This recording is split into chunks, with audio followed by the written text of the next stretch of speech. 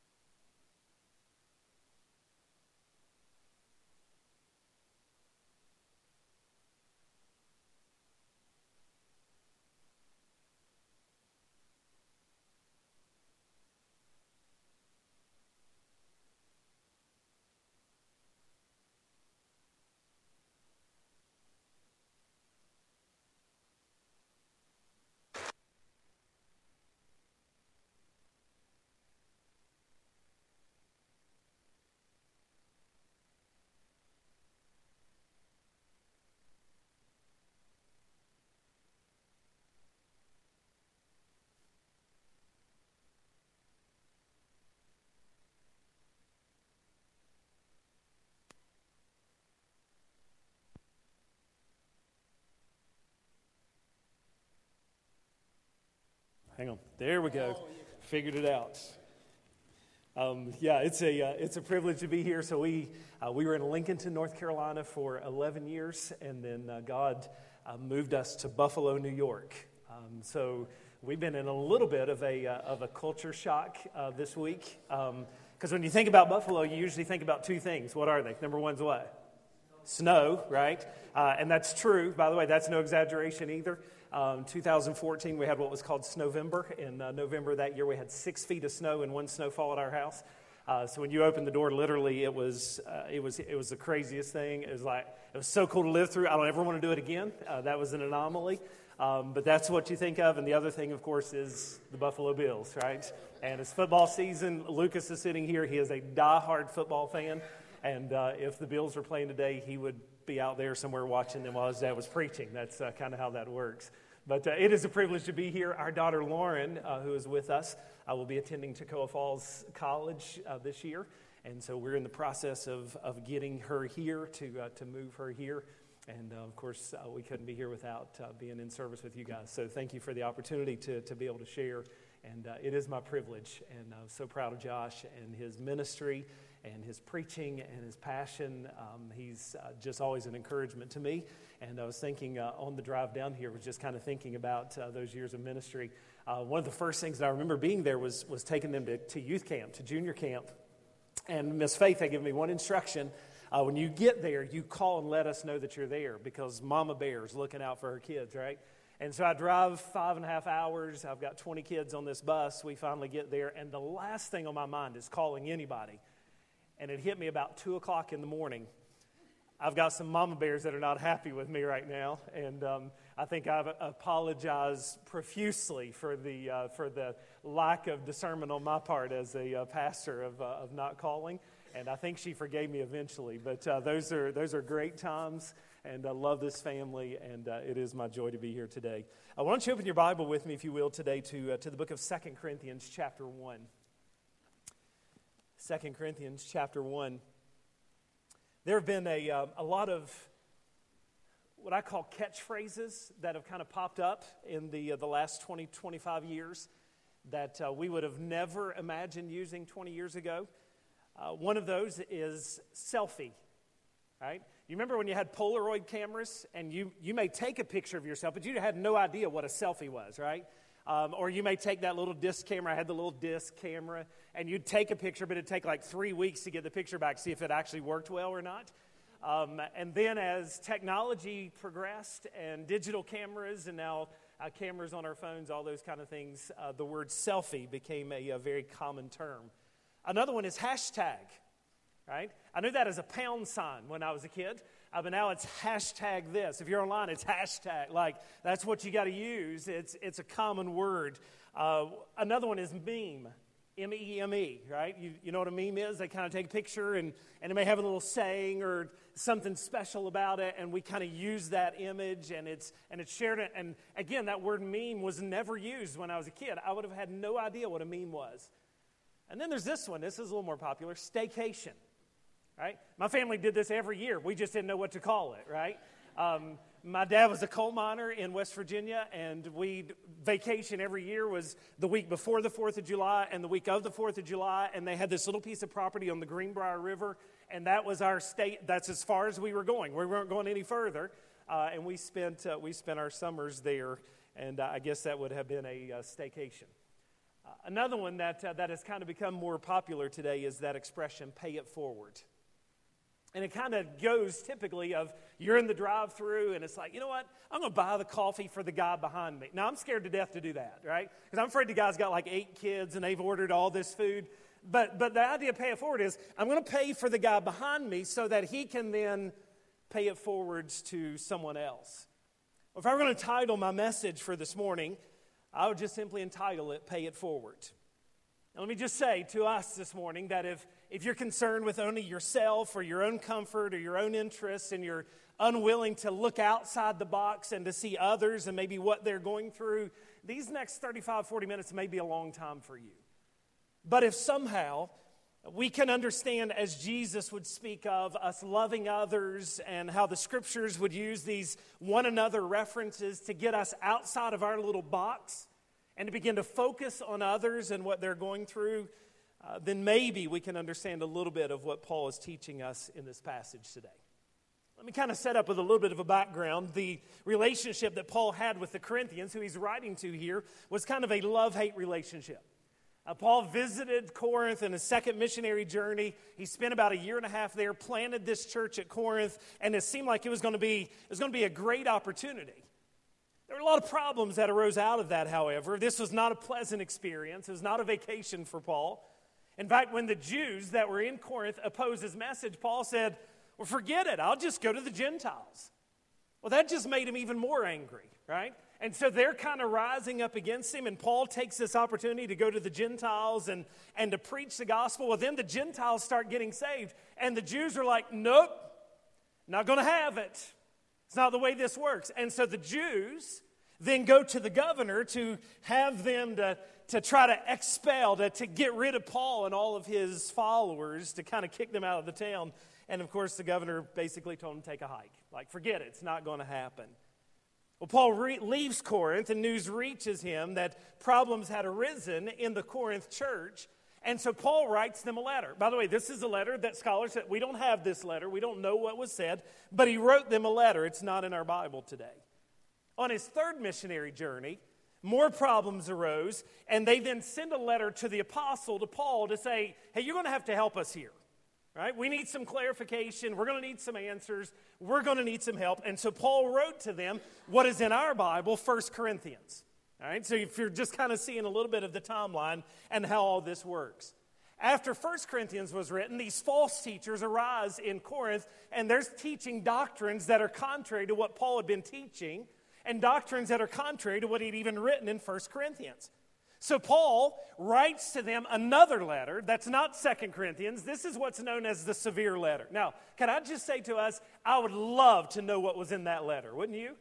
Like if these are the letters in which Paul is calm and he's reserved and he's being very patient, I want to know what he said in that letter, right? So he writes to them this severe letter in which he deals with many of the doctrinal issues, many of the false teachers that are there, and like he's calling them out. And knowing that the church is not out of danger, Paul then writes to them 2 Corinthians. That's the letter that we're going to look at today. He's planning another visit. He wants the opportunity to come in, even to confront these false teachers personally. He wants to have the opportunity to kind of deal with them one-on-one and to teach them the truth of the gospel. But in doing so, he knows he's got to address the body there, and that's what's happening in our text. Look with me, if you will, at verse number 3. Paul says, "Blessed be the God and Father of our Lord Jesus Christ, the Father of mercies and the God of all comfort." Now, if I can just kind of stop and talk us through as we work our way through this text. In these opening verses, Paul is really, he's using a Jewish way of thinking to bring them around so that he can address some very personal things in their lives. See, the Jews had these opening synagogue blessings that they would use, and they would refer to God, and they would sing about God, and they would talk about God. The first of which in their day was, "Blessed art thou, O Lord, our God, and God of our fathers, God of Abraham, God of Isaac, and God of Jacob. That's kind of where their mind went. Now watch what Paul said. Blessed be the God and Father, not of Abraham, not of Isaac, not of Jacob. Blessed be the God and Father of our Lord Jesus Christ. You see what he's doing? He's already drawing a line. All right? For you Jewish believers, they're going to attack me personally, or that are going to attack the doctrine of Christ. Here's what I want you to know. He is the God and Father of our Lord Jesus Christ. And it's blessed. Speak well of him. It's where we get our word for a eulogy. I want you to speak well of God and the Father of our Lord, by the way, Lord Jesus Christ. All those are so special. We don't have time to unpack it all, but Lord would talk about his deity, Jesus about his humanity, his death and his resurrection, and Christ, of course, that would portray him as the King, the Messiah. And then he's talking about God, who is the Father, the originator of mercies, and he is the God of all comfort. That's how Paul begins this very passage. And so he takes this synagogue blessing, as it were, kind of rewords it in a Christian form. But in doing so, he's like, again, he's just right out front. He's going to be very clear about what he's teaching them and what he's going to say to them. Now look at verse 4. Blessed be God and Father, our Lord Jesus Christ, verse 4, who comforts us in all our affliction, so that, those are important words, so that we may be able to comfort those who are in any affliction with the comfort with which we ourselves are comforted by God. Now, just a little side note. The word comfort is used about 31 times in the New Testament. 10 of those times is in the passage that we're looking at today. It's Paul who, again, is going to talk about the very special idea of what God is able to do. It's this idea of to strengthen much or to encourage or to stand by another as he goes through testing. So blessed be God, the Father of our Lord Jesus Christ, who's doing what? Who's standing beside of us, who is strengthening us. He is comforting us. He is encouraging us. He is helping us in the midst of our most difficult times in life. And can I say to us that if anybody knew what difficult times was like, Paul did, right? In another place in 2 Corinthians, he talked about the fact that we are always being given over to death for Jesus' sake. We know his story. I just finished preaching through Acts in our church, and we know the story of how Paul goes in and the shipwrecked and being bitten by snakes and being ran out of town and being stoned. We know what Paul went through. And Paul's going to step back and say, I want you to know that the God and Father that we are blessing, he is the one who comforts us in all of our, not just some of them, but in all of our afflictions. Whatever it is that you're going through and whatever the experiences of life, you need to know that God is coming alongside of you to comfort you, to encourage you, to help you, to give you the strength that you need at this very time in your life. But you notice why he says that he's doing this? That word, that little expression, so that we then can be able to help others. See, we're surrounded today by people that are hurting. And I don't have to tell you this, that our world is very different even than what it was 18 months ago. I don't have to tell you the anxiety. I know that you guys just went there. I don't have to tell you the anxiety and the pressures that people are feeling today unlike any other time. I don't have to tell you the trials that marriages and families are walking through because life looks different than what we ever expected it to. And all around us are people that are hurting and people that are walking through very difficult trials in their life. And Paul says, let me tell you what God is doing. God is coming to comfort us and encourage us and help us, but he's not just doing it so that we can step back and say, whew, I'm glad that's over. He's doing it so that we take the experiences that we have from God working in our lives and then we pour those into the lives of others. You know how Paul's doing this? There are times it's by his example. That as they're observing what he's doing and how he's living his life, the unbelieving world sees a man that is battered and torn, and yet somehow he remains strong. There are times that Paul's just encouraging them by his prayers, reminding them that I'm praying for you as you walk through this time. Other times it's just words of comfort that are graced with authenticity and power so that God could become an opportunity to work through as Paul as a channel of blessing to others. I want you to flip over just a couple pages with me to chapter 7. We'll get back to chapter 1 in just a moment. But I want you to watch what happens in chapter 7 because I think it portrays so clearly what Paul is teaching in this verse. Verse 6 of chapter 7, 2 Corinthians. But God, who comforts the downcast, comforted us by the coming of Titus.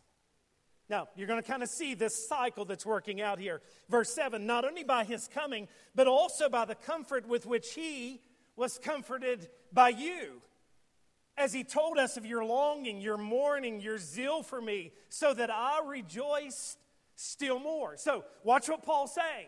Titus came, and Titus encouraged me. We all need encouragement from time to time, right? We need somebody that'll come alongside of us and that'll help us spiritually, that'll speak words of hope to us, that'll come alongside of us and bear our burdens and prod us along. We all need, and Paul says, you want to know what Titus did for me? He comforted me. He encouraged me. You want to know where Titus got it from? The Corinthians.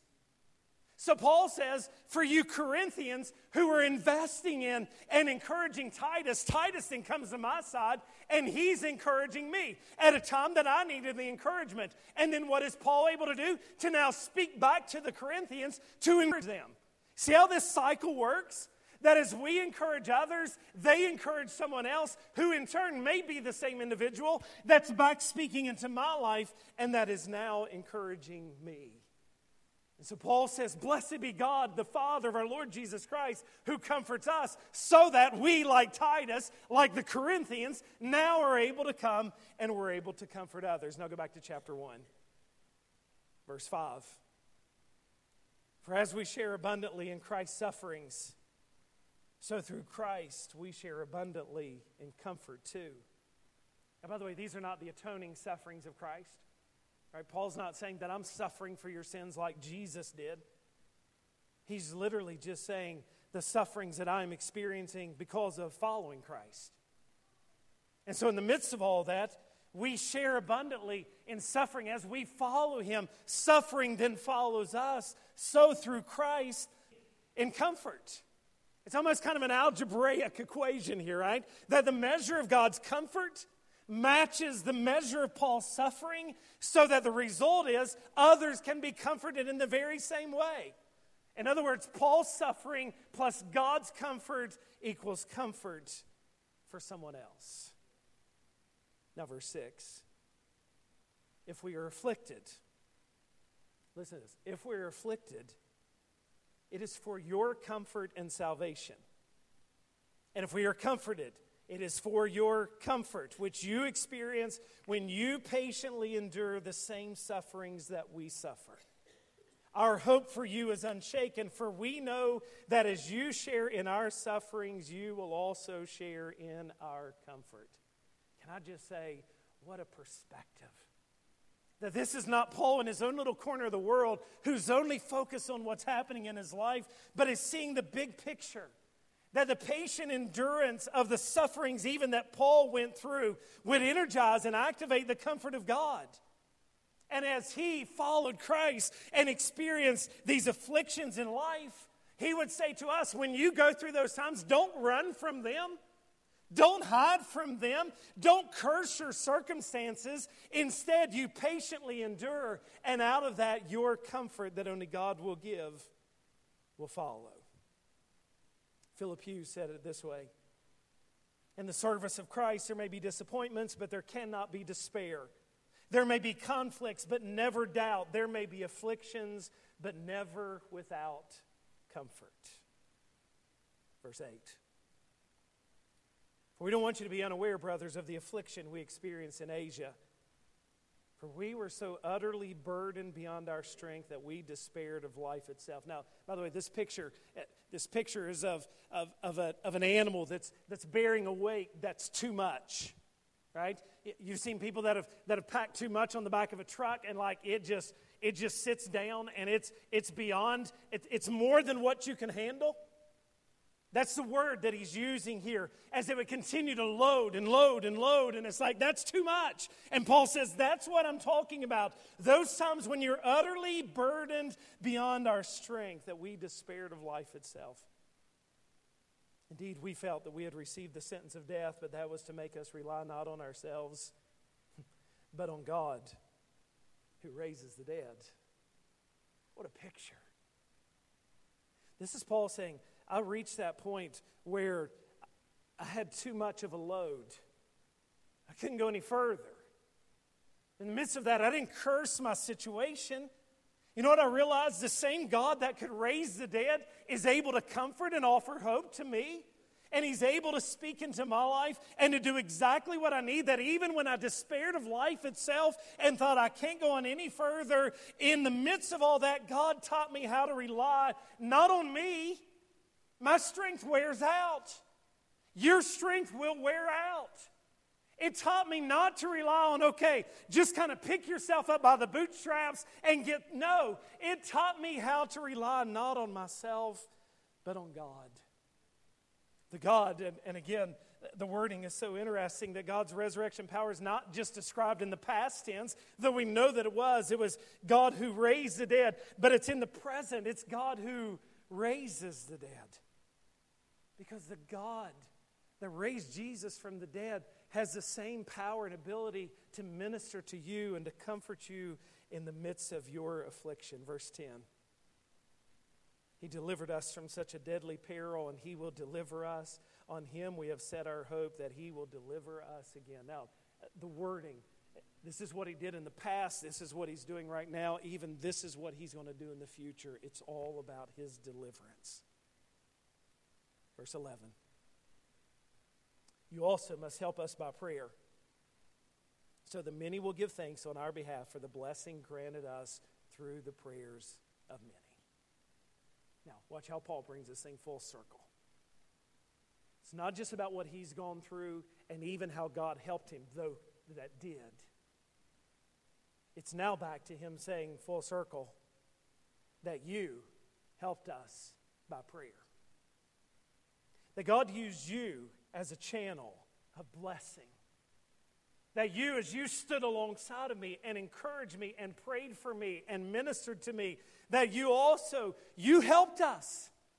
And it's this wonderful picture of Paul who's now giving praise to God, not just because of what God has done, though God has done it ultimately, but He did it even through the prayers of His people, so that Paul could say many thanks are now being offered, back to blessing God. These many thanks that are being offered because of the faces of many that have comforted me and that have helped me, that have literally paid it forward with their lives.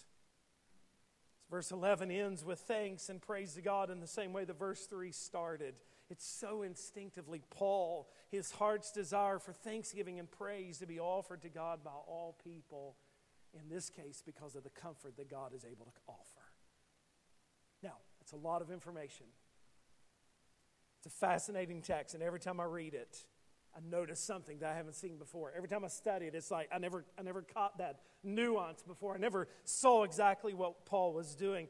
But let me give you today some takeaways. 4 things that I want to say to you in light of this text this morning. Number 1, accept the fact that even for the righteous, difficult times will come. By the way, that's a really good place for an amen, isn't it? That even for the righteous, difficult times come.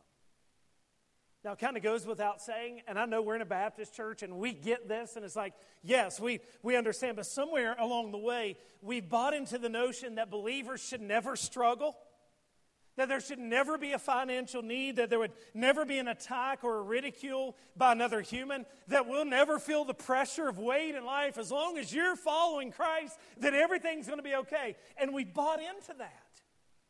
And then we think, okay, because I'm living faithful and I'm in church every Sunday and I'm in the Word every day and I pray every day, that should mean that I've never have another trial in my life.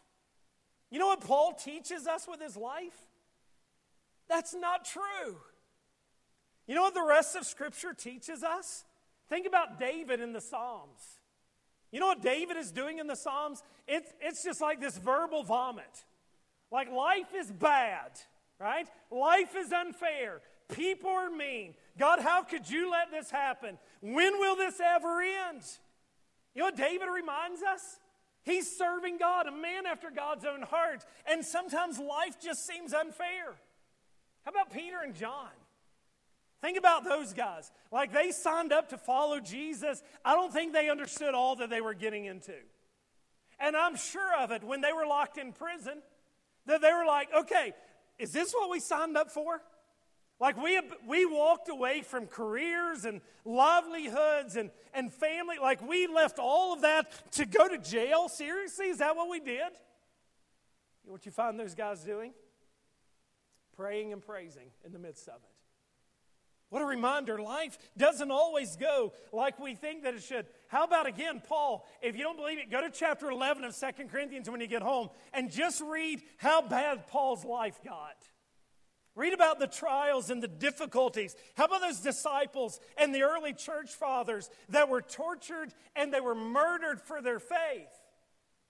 What does all that teach us? It teaches us that even for the righteous ones, difficult times will come. Now, I say this often to our people, and I want you to listen to me. God never wastes His words. And God spends a lot of time in the Scripture offering strength and hope and encouragement to people that if we buy into that notion, would never need it. Why would He offer us hope? We don't need it. Right? Why would He offer us encouragement? I'm a follower of Jesus. I never need encouragement.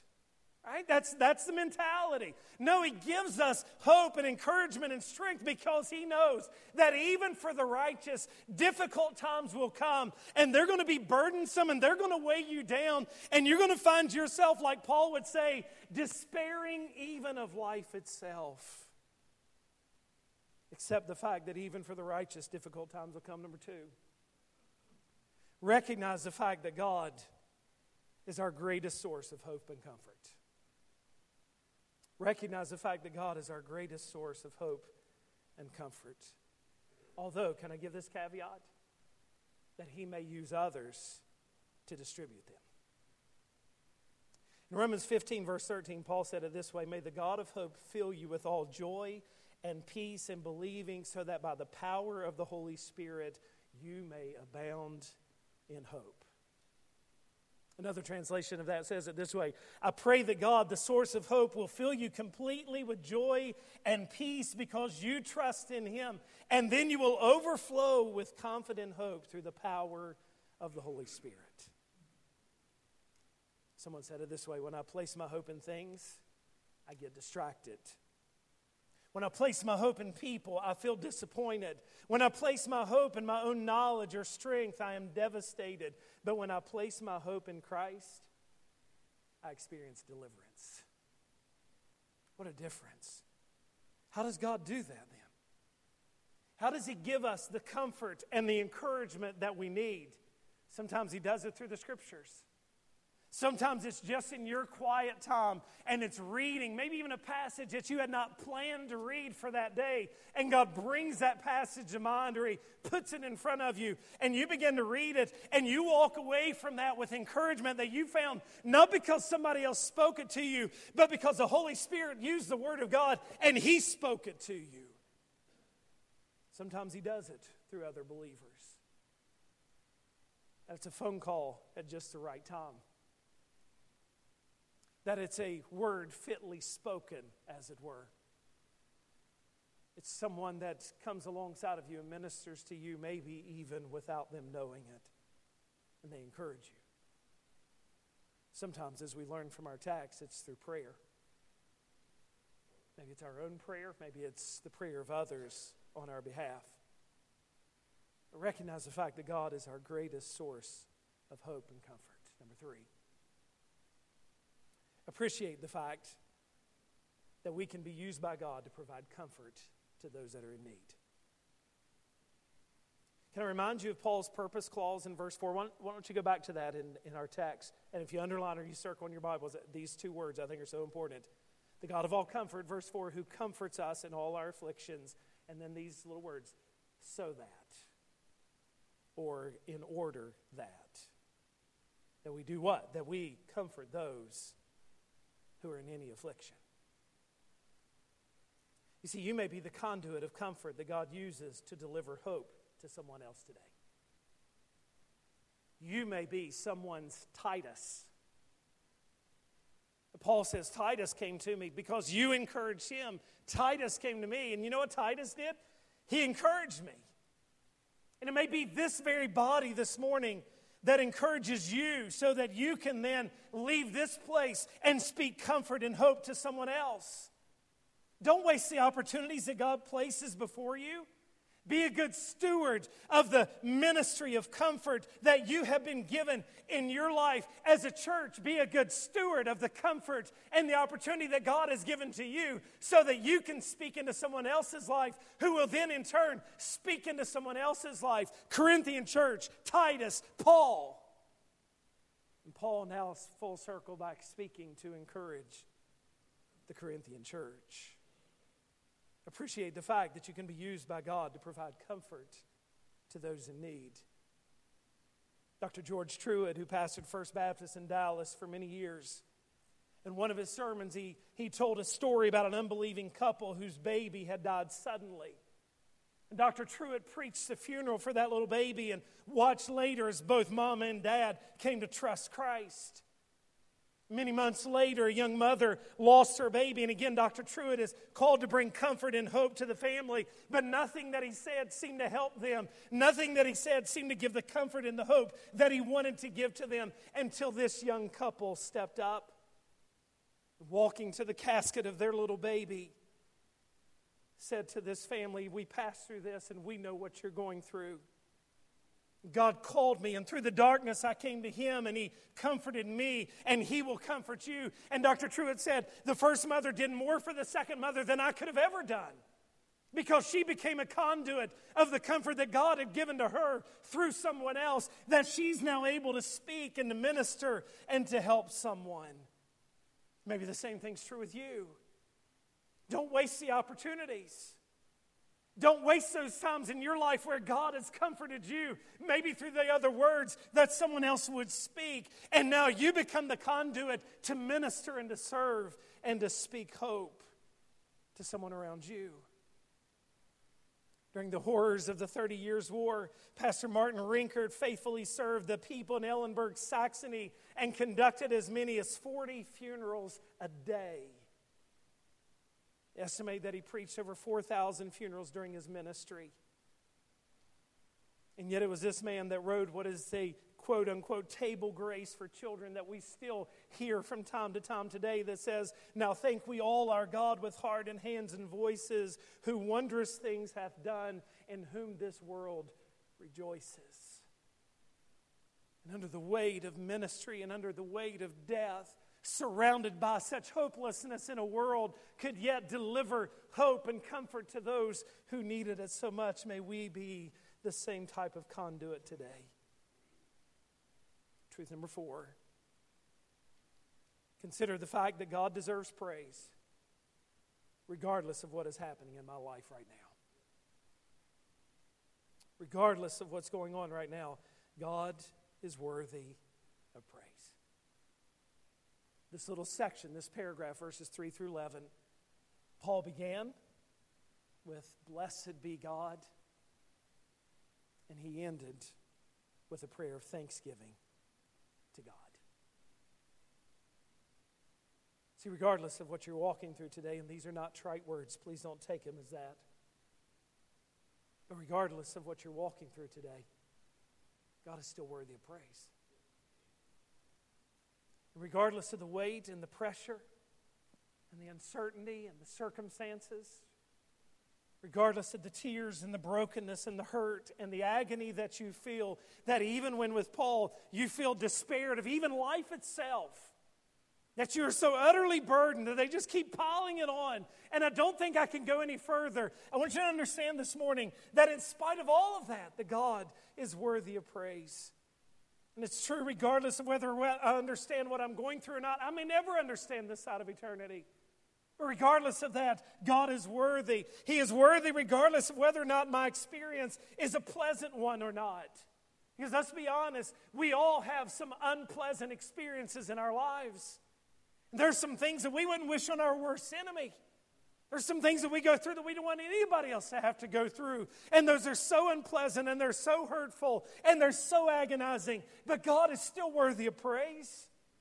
And God is worthy of our praise, whether we feel like praising Him or not. And when the tears are flowing and we're admonished to sing honor and praise to God, and we don't even know that we can.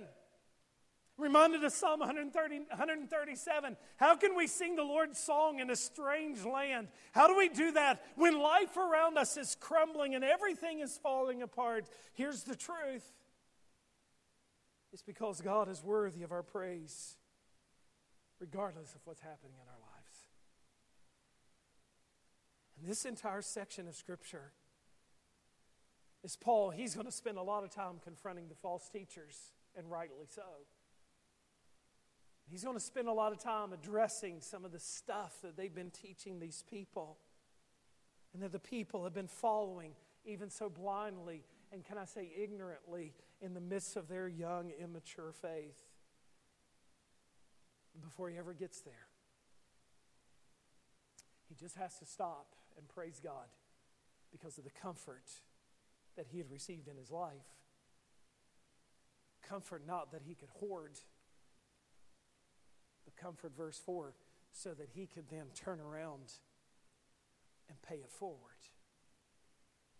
Because as we have received comfort, now we begin to offer comfort. And that's our privilege. That's our privilege. And can I say, that's our responsibility. And as believers, I'm convinced that we live in a world that is so me-focused, right? Have it your way, right? This is how we think. It's all about the way I want it, and that we forget the dozens of one another passages that teach us to look out for one another. And just to find the opportunity to pay it forward. I want to close this morning by just asking a couple of questions. My first question is this. What is it that you're going through today that you need the God of all comfort to just comfort and encourage you? Don't be ashamed of that. Don't feel guilty because you need that, because we all have those times, right? Even Paul did. What is it that's in your life today that you need the God of comfort to speak hope and encouragement to you? And I would just encourage you, as we're taught often throughout Scripture, to cast your care on Him. 1 Peter, cast your care on Him because He cares for you. Let Him bear the burden that literally when you're utterly burdened and you can't press on, cast all your cares on Him because He cares for you. Question number 2. Who is it that God has put in your life strategically that you need to offer hope and encouragement to today? Who is it that God has placed in your realm of influence that you could just speak hope and comfort to? My wife, Emily, and I were talking last night. We were talking about a friend that's walking through a very difficult time. And she said, even without knowing what I was sharing today, she said, maybe it is that through this time, God has you in His life just so that you can be speaking hope and encouragement to Him. I thought, wow, what a picture of what happens in 2 Corinthians 1. So who is it that God has put in your life, and how are you faithfully being the conduit of blessing and encouragement that they need? Pay it forward. And question number 3 would just simply be this. Do you really know the God of all comfort? Not know Him like, yeah, no, I'm talking when Paul he can't help but praise God in the midst of all that. Do you know the God of all comfort that Paul is talking about? Because that God loved you with an everlasting love. That God gave the price of His dear Son for you so that you could know the God of comfort. Let's bow our heads for prayer.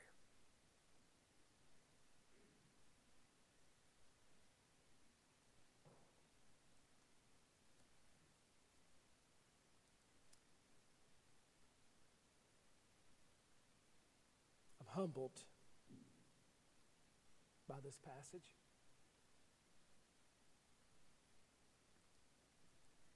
I can't read it without just feeling the release that Paul experienced from the God of all comfort. And I trust this morning that the same God who worked in the heart and the life of Paul to give him the comfort that he needed would do the same for you today.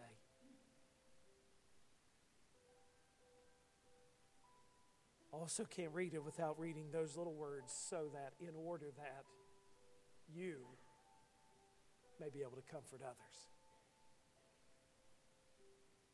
And I look at somebody like Paul and I say, what if he would have stopped?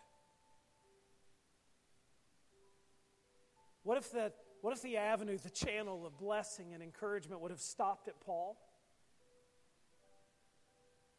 How sad. Some of the greatest words of hope offered to us in the New Testament come from the writings of the man who went through the most. Be a blessing to others today. If you've never trusted Christ, if you personally don't know the God of all comfort, I pray that this will be the day that you would come to know Him. Father, in Jesus' name, take this passage of Scripture, my feeble attempts at sharing them, and I pray that you'd use them in our hearts and our lives, that whatever the needs are today, whatever the burdens that we walked in here with, whatever the struggles and the challenges that kept us up last night, whatever the weight and the pressure of life that we're feeling, Lord, the anxiety of feeling what we've got to go through again tomorrow, that we may just for these moments sense your peace and your hope and your comfort that only you can offer. So speak to our hearts as we worship together and encourage and strengthen us so that we may be able to do the same for others.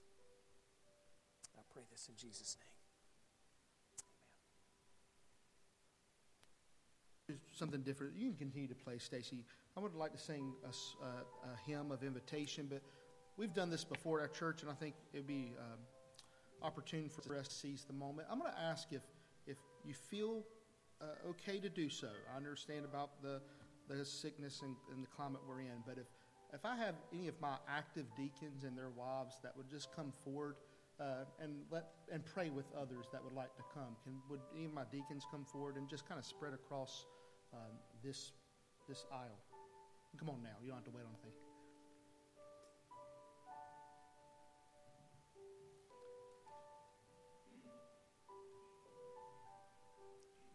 And as they're coming, I want to encourage you to just spread out as far as you can across from each other. We've practiced that distance. And here's what I want to do. 2 things. One, if you would just like to receive prayer from any of these folks, there may not be anything, that's fine, but I'll give you the opportunity. Let them comfort you this morning. Let's put this text right into practice, right, during this time of invitation. And then also I want to encourage you, if you've never repented of your sins and trusted Christ as your Savior, you can do that here, now, with me, with a deacon, and then go and be baptized. Let us have the opportunity of baptism. But let's just, over the next couple of moments, if you would like to be prayed over, would you come forward in just these next couple of verses? Thank you, Stacey. You can all stand.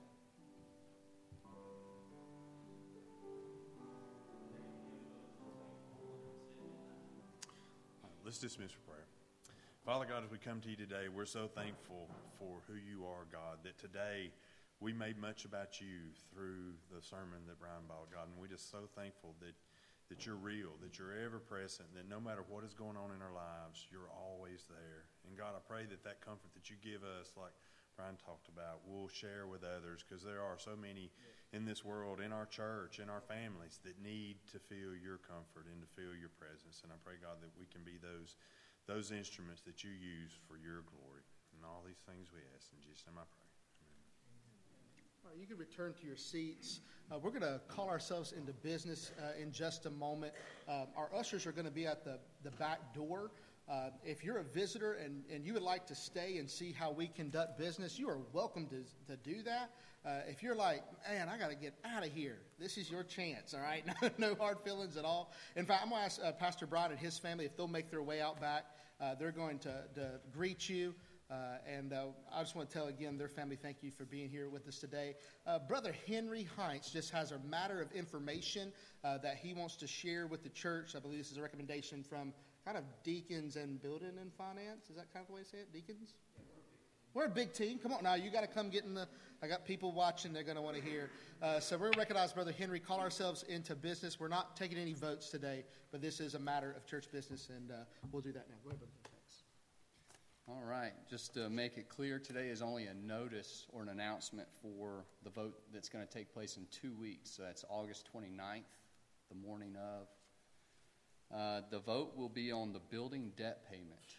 And if you guys remember the result of the prioritization vote that we had a few months ago, or a few weeks ago, the debt payment actually was highest priority for the church. So Building and Finance and the deacons put together a proposal, and we gave you a couple options that I'll present today. And I have some printouts if we could pass that out. Go ahead, man. If I have a couple of deacons who help pass that out, make it more expedient. Oh, you can begin to explain that. And I'll start walking you through it. I'll give you some facts, and then I'll tell you the two options that we'll be voting on. Current remaining balance on the loan, and this was as of a month ago, so the number's going to be slightly different. But $237,000 is how much we owe on the building. You'll see on the bulletin it's a little bit less because we just emptied out the Future Growth Fund, but for all intents and purposes, these numbers are still pretty accurate. So $237,000 is what we owe on the building. Our current cash balance, what I did is I took the general fund, the Future Growth Fund, and the maintenance fund and added all that together. We're in the ballpark of $347,000. The loan that we have on the building is 4% interest rate and amortized over 25 years. And these are general facts that you might feel you need to make a decision on the vote. And I'm here to fend any easy questions today or in 2 weeks, either way. In 2 weeks, the vote will be one of the two following options. Option one, we're going to pay $200,000 towards the outstanding principal, which would leave us about $37,000. Option two, pay $150,000 towards the outstanding principal, leaving the remaining balance of about $87,000. Any questions? Everybody's clear on what we're voting for. Go ahead. There is not a prepayment penalty.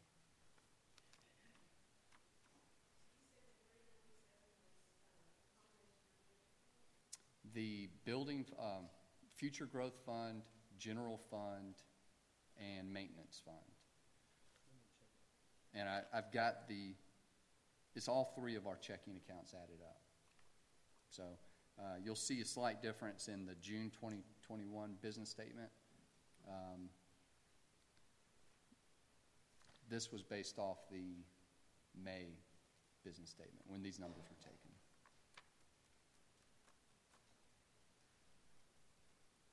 Any other questions? Okay. Thank you, Brother Henry. We recognize that recommendation. We'll vote on it in 2 Sunday mornings, a very similar business meeting, and we'll open it up for questions then as well. In the meantime, though, if you do have questions, you can see Brother Henry. Henry, who else can they see? If it's building and finance related, you can talk to me. The other people on the committee, Matthew Graham, Nick Bill, and David Harris. If it's a very difficult legal question, like why are we voting, that would be a Randy Barrett. That's a Randy Barrett question. And if you have a question about the Greek of this statement, come ask me. There's no Greek in here. Don't ask me. Don't ask me. All right. Let's close in prayer. I do want to remind you a couple of things. So VBS for our kids tonight at 6 o'clock. I'll be back here teaching our class. We're on the Nicene Church Fathers. We're looking at Irenaeus and Tertullian. So if you'd like, those are weird names, come back and hear me pronounce it more and learn them tonight, all right? And then I will remind you, if you're a visitor, if it's your first time viewing, please fill out that form, whether through a tear-off panel or texting hello to our text and church number. And then last but not least, I do have just one little brief announcement. It's kind of self-centered in a weird way. In the back, I have my sermon preparation prayer team. And it's essentially slots through my sermon prep week where I ask members of the church to take a time, say like 4 o'clock on a Thursday, and at 4 o'clock on a Thursday just to pause wherever you're at and to pray for my sermon preparation. I think I have 13 slots left, and in fact, that's even with people doubled up. I really think it's only 5. But if you would consider doing that for me, we don't meet at a particular time and place. It's just on your own. You keep yourself accountable. You can feel free to contact me about any specific prayer needs for the sermon or things like that. But I just love to have the whole week of my sermon preparation just bathed in prayer.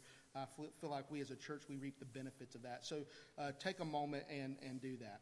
Let's bow for prayer. After we pray, we'll be dismissed. And again, feel free to drop those visitor slips in the tear-off panel. Let's pray. Father, I thank you so much for the wonderful privilege to gather here with your church again today.